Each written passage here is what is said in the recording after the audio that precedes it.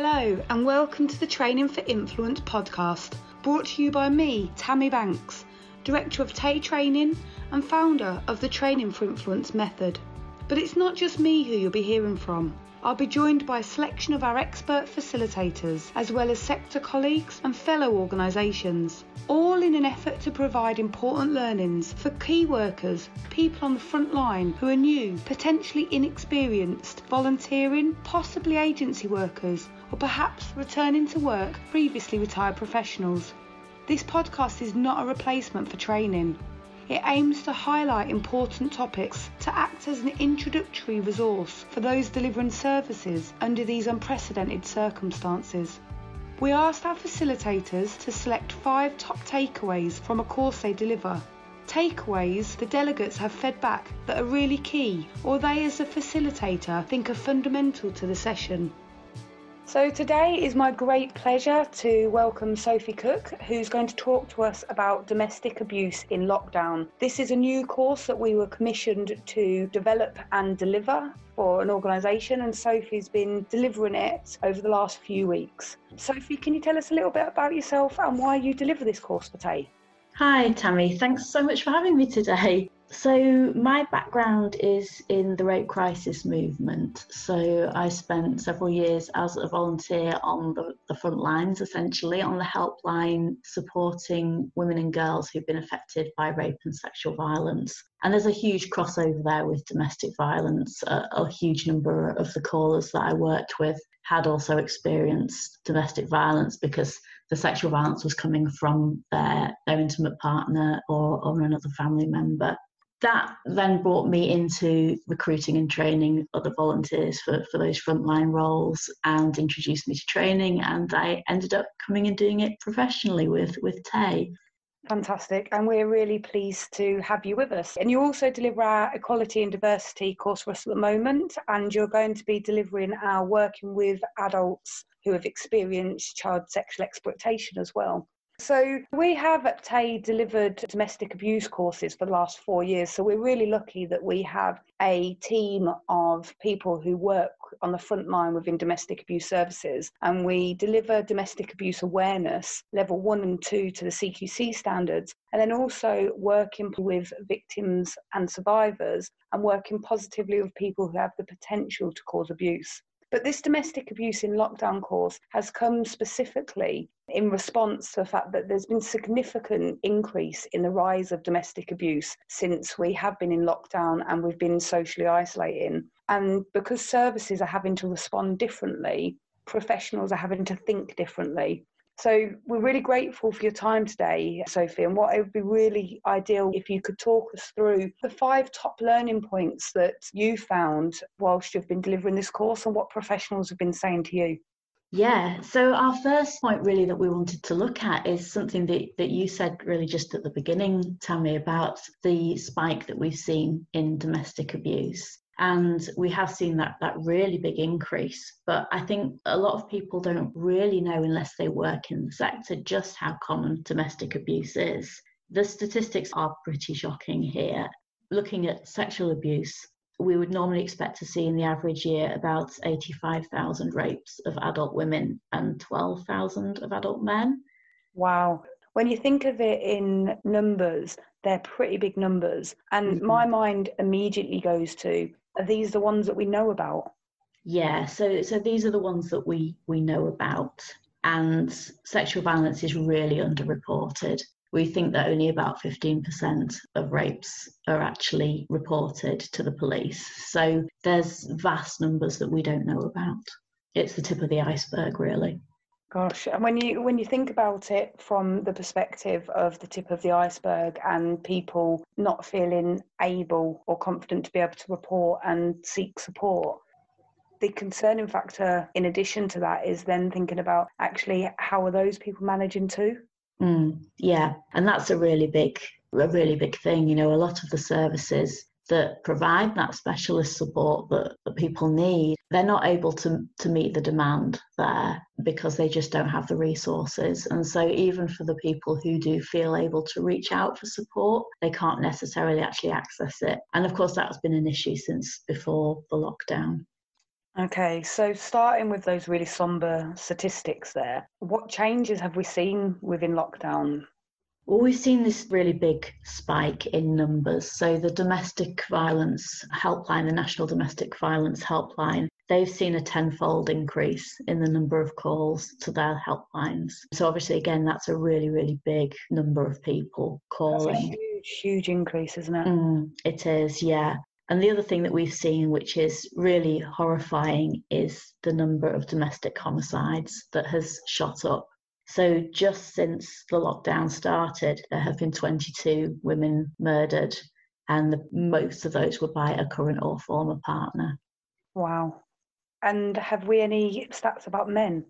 So as far as I'm aware, there haven't been any domestic murders of men. Of men within lockdown? No, not during this time period. It is something that is generally quite rare, and we will usually see maybe sort of tens of cases of men compared to hundreds of cases of women. And of course, it does still happen. It's just a bit rarer. And what's comparatively, so when you're saying 22, for me, that's absolutely devastating. That's 22 lives that have been lost. What's that comparatively like outside of lockdown? In this amount of time, what would you usually see? It is a really horrifying number, isn't it? Normally outside of lockdown, we would expect to see 2 women a week, and the figures for men are unknown currently for this year. During the period of the 23rd of March, so from the first day of lockdown through to the 12th of April, there were 16 murders, and that's a little over twice what we would normally expect to see. So it's a big increase. Yeah, that's a huge increase. And we're talking about people, and we're talking about people who have families and lives, and it's just devastating. It is. It's absolutely heartbreaking. Thanks, Sophie. So on that note, I guess it takes us into the course and the importance of actually recognising and upskilling for professionals as we're seeing these changes and these significant rises. So what did you pick as your learning point too?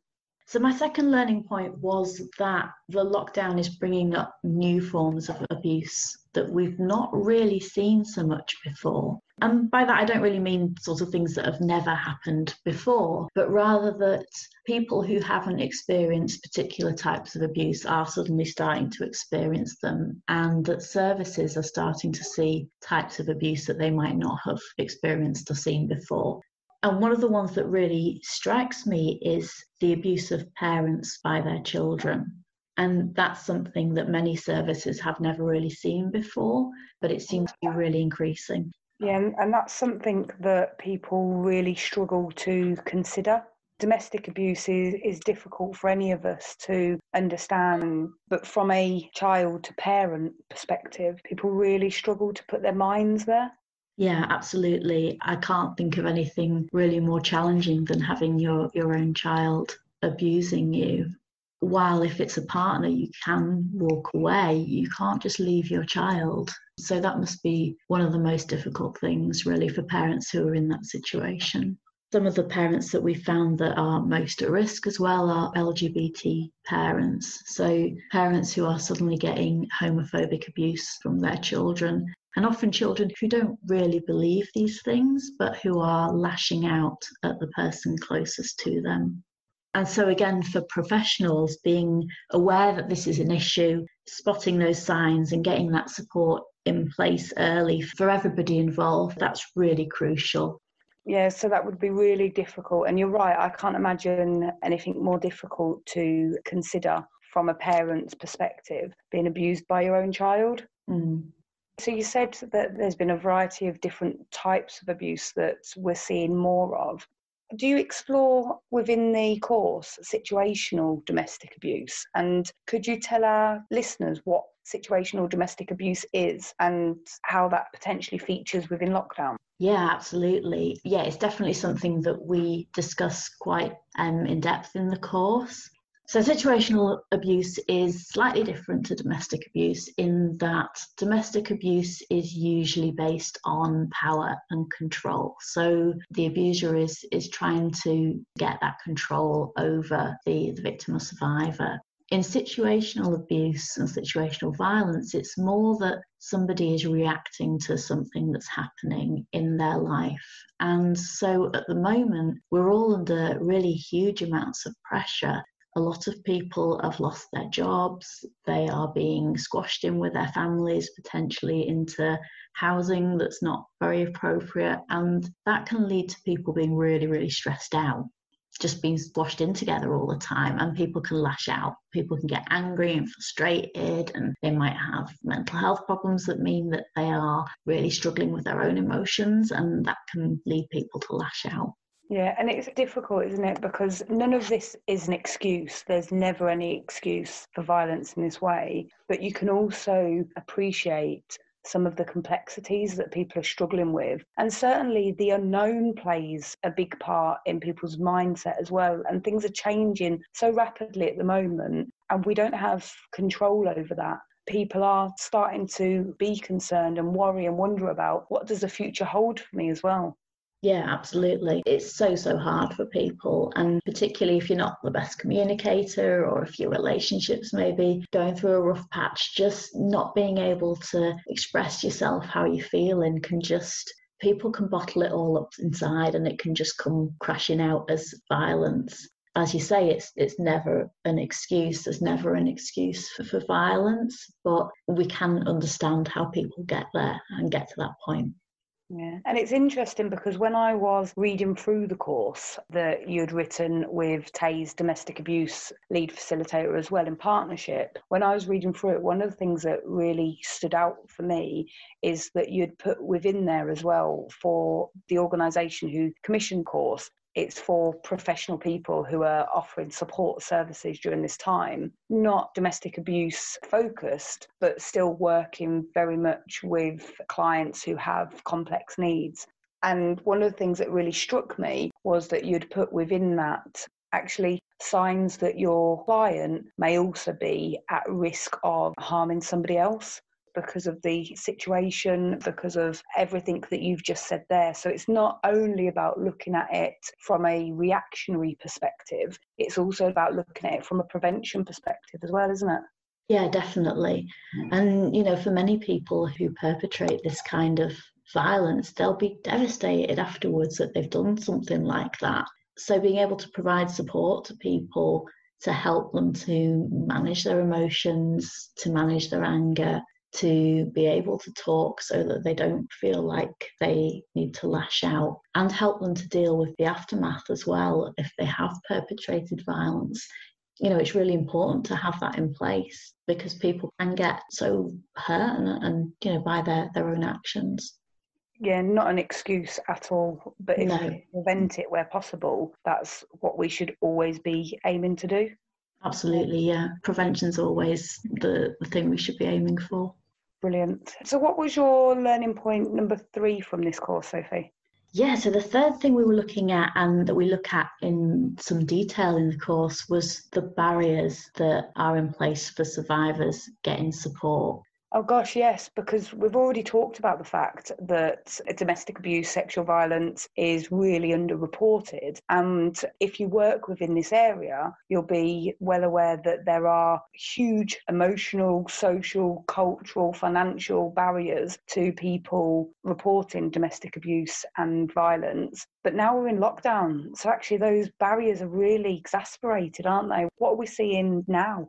Yeah, I mean, as you say, it's really just exacerbated everything that's been there before, as well as kind of creating some new problems as well. Like you said, some of the things that really are barriers for people are, sometimes it's the nature of the abuse. So if somebody's been shut in the house and not allowed to leave, then accessing support is going to be really hard. But right now we're seeing abusers or potential abusers actually using the fact that we're in lockdown to increase that control over people. So to say, oh, well, you're not allowed out of the house because we're in lockdown. And so it can sound quite reasonable.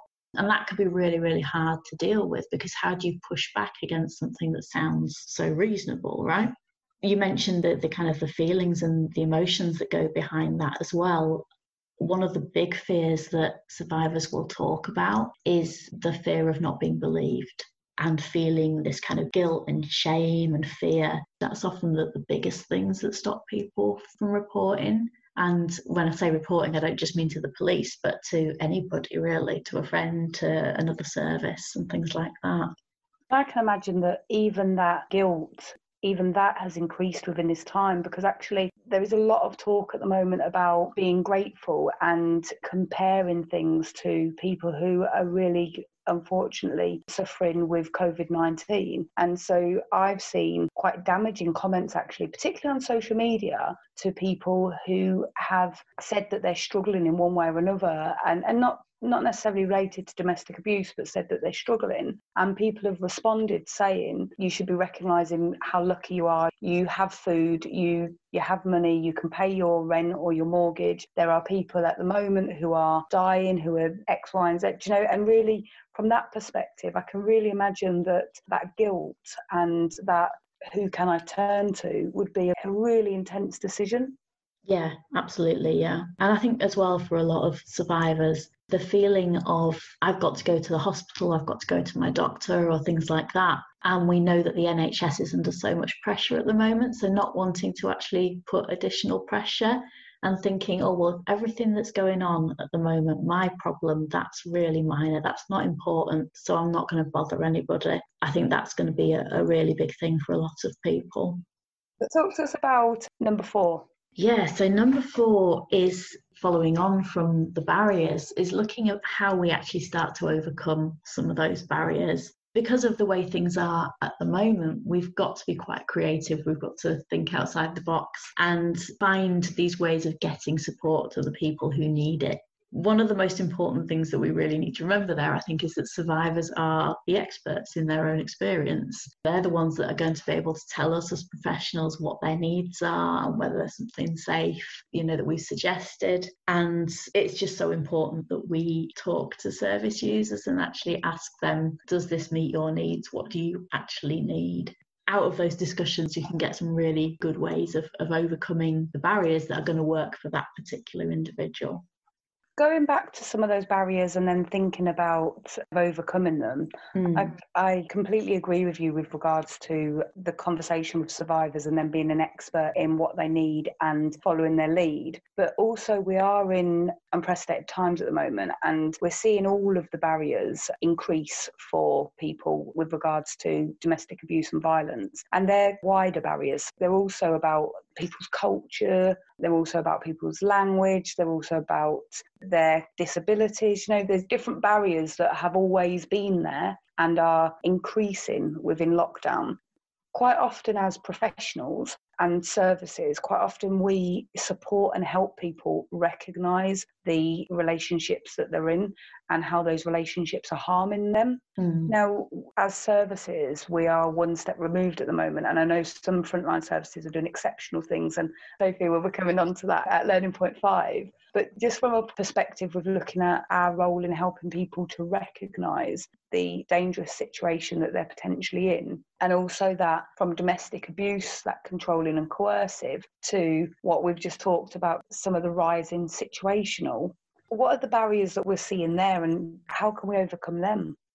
A lot of people are experiencing violence getting worse, and I think for a lot of survivors that is going to be the trigger that helps them to recognise that this is a problem. But of course, then where do you go from there in terms of getting support? I think in terms of recognition, particularly when it's situational, it's likely to have been a one-off, and that's probably going to be quite a shock to somebody who's had a relationship that hasn't been abusive to suddenly be experiencing violence. And because there's not that element of power and control in that situational violence, for a lot of people it's much easier to recognise that there's a problem. When it's ongoing domestic abuse, I think that barrier of recognition is very much still there, and being able to put the support in place so that survivors can start to move towards recognising it is that much more difficult given the situation that we're in. Finding ways to keep the dialogue open with service users. So using things like text and email if you're not able to see people in person or speak to them on the phone. so that they've still got some avenue for talking about what's happening. Really kind of working to keep that trust and that relationship with the service so that when they can come back to the service, that relationship hasn't broken down. I think that's really important. That is going to go a long way to kind of starting to tackle some of those other barriers as well, is finding ways to keep talking, even if it is just a text message every now and then. Yeah, I can see how and why it would be so important to actually keep that relationship open with a service. So people do feel like they have somebody that they can, when able, raise an alert with and receive some support from as well. Yeah, definitely. What about from the perspective of other barriers that we see around language and culture and things? Is it just a case that actually at the moment things are really, really difficult within the domestic abuse arena, really, that actually all of the barriers that we've seen previously, we're seeing a lot more and they're having wider impact? Yeah, I think to a certain extent that is the case. It's one of these things of where we really need to make sure that we centre marginalised people in all of our thinking and planning, really. And if that's not happened so effectively in the past, putting it in place now is even harder. But whenever we're thinking about, okay, this is how we're going to move on with the service, this is a new way of delivering the service, we really need to be thinking, okay, how is that going to work for disabled people? How is that going to work for Black and minority ethnic people? Is this actually appropriate and suitable for our service user groups, so that we're not isolating anybody any further? And I think when we're under a lot of pressure as services, it can be really difficult to do that. And it can be very tempting to just think, right, we're just going to do this, we're going to get something in place. But then very often you're stuck with it, thinking through what you're going to do a little bit more carefully, pausing, giving yourself a little bit of time to build something that is really going to work for as many people as possible. Yeah, no, that's really good advice. Thank you, Sophie. Really appreciated. That takes us seamlessly on to, though, what services are available at the moment and how we can access them. Yeah, it's really challenging time for services, and I think we can all acknowledge just how difficult that is, particularly for services that are reliant on volunteers. They are often struggling to actually meet the demand. Often that can just be down to resources, so maybe not being able to offer social distancing in a workspace and things like that, or just not having the money to put in place adequate security to be able to work from home and things like that. So it's a big challenge, but most of the services that existed prior to lockdown are still providing some level of service, even if it's in a slightly different context. So the National Domestic Violence Helpline course is still operating. Rape Crisis still have their lines open, and of course you can go to their website, Rape Crisis England and Wales, and just kind of click on the map and it'll show you which services are operating and what they're doing. And that's a really useful resource. In terms of more specialist support, organisations like Karma Nirvana, who support survivors of honour-based violence and forced marriage, they are still operating. And as far as I know, pretty much all of the big national organisations have still got some service in place. When you say some service in place, what type of services are being offered at the moment and how can people access them? A lot of the time the face-to-face services have gone for kind of obvious reasons, really. We've lost a lot of face-to-face services, but phone lines, text, email, and using Skype or Zoom, things like that, those are our ways of accessing the service. Some services are still doing face-to-face work. They may be doing that in a socially distanced way, so with a screen or a larger room so there can be space between people. And it will be very dependent on what resources that particular service has to offer that. But I know that some services are, for example, moving to providing counselling over Zoom, and that's been really well received. But again, we come against some barriers here. If people don't have a mobile phone or they don't have internet access. Or even just a quiet room.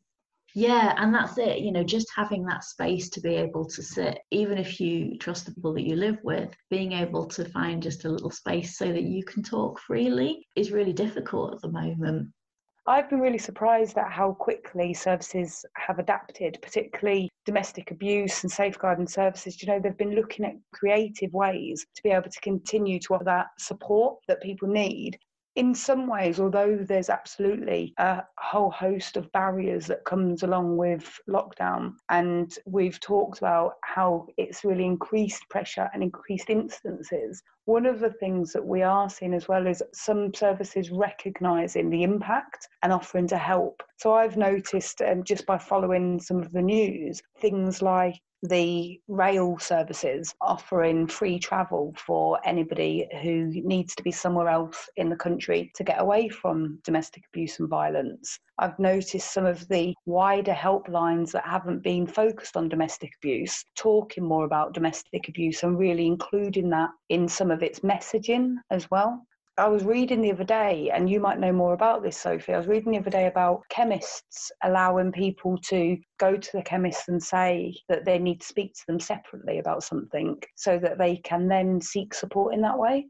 That's a really proactive thing that they've done. They've really recognised that those spaces, because most chemists have a consulting room, that's a really useful private space that somebody can access.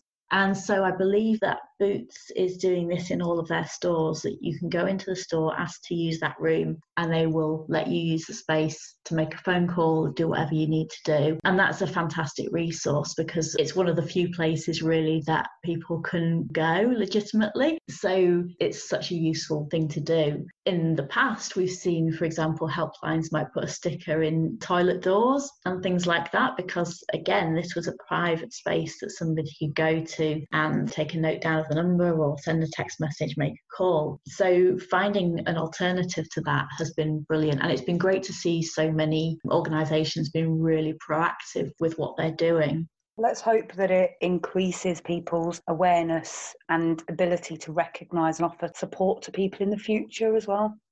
Absolutely, and I think it will. I think one of the great things about the sector is that because the domestic abuse and sexual violence services have always had to be really responsive and do a lot with very little, they're actually incredibly flexible and run by people who are incredibly passionate and who really want to provide brilliant support. And so they've just jumped in there and they've gone, right, okay, what can we do? What can we do better? And we've seen some really amazing things come out of that. So it's something I think to be really proud of in the sector.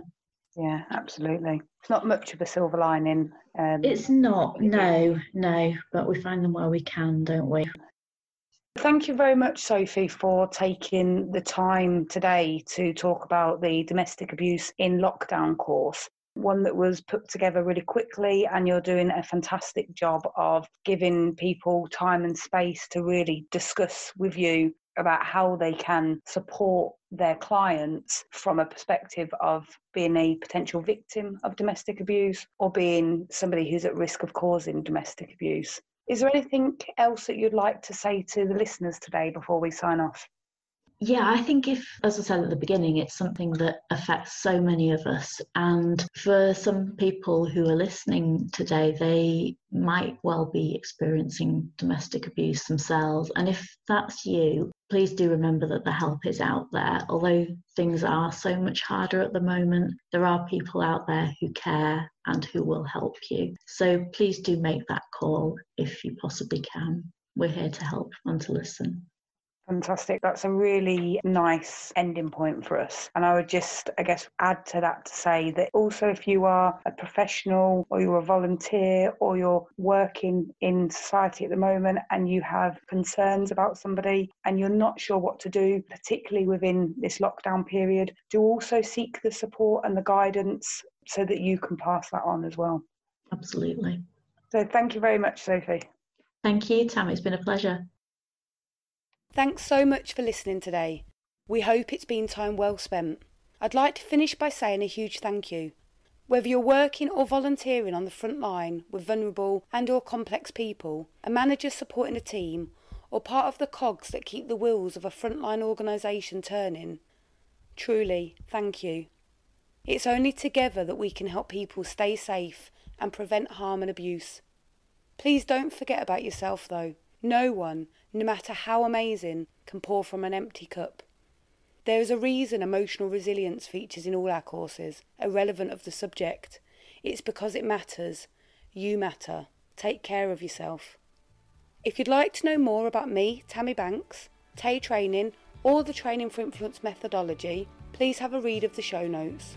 You can also find us on all social media platforms at TAY Training, or contact me directly via email, tammy@taytraining.org.uk. If you hadn't noticed already, I love to talk. Have a good day.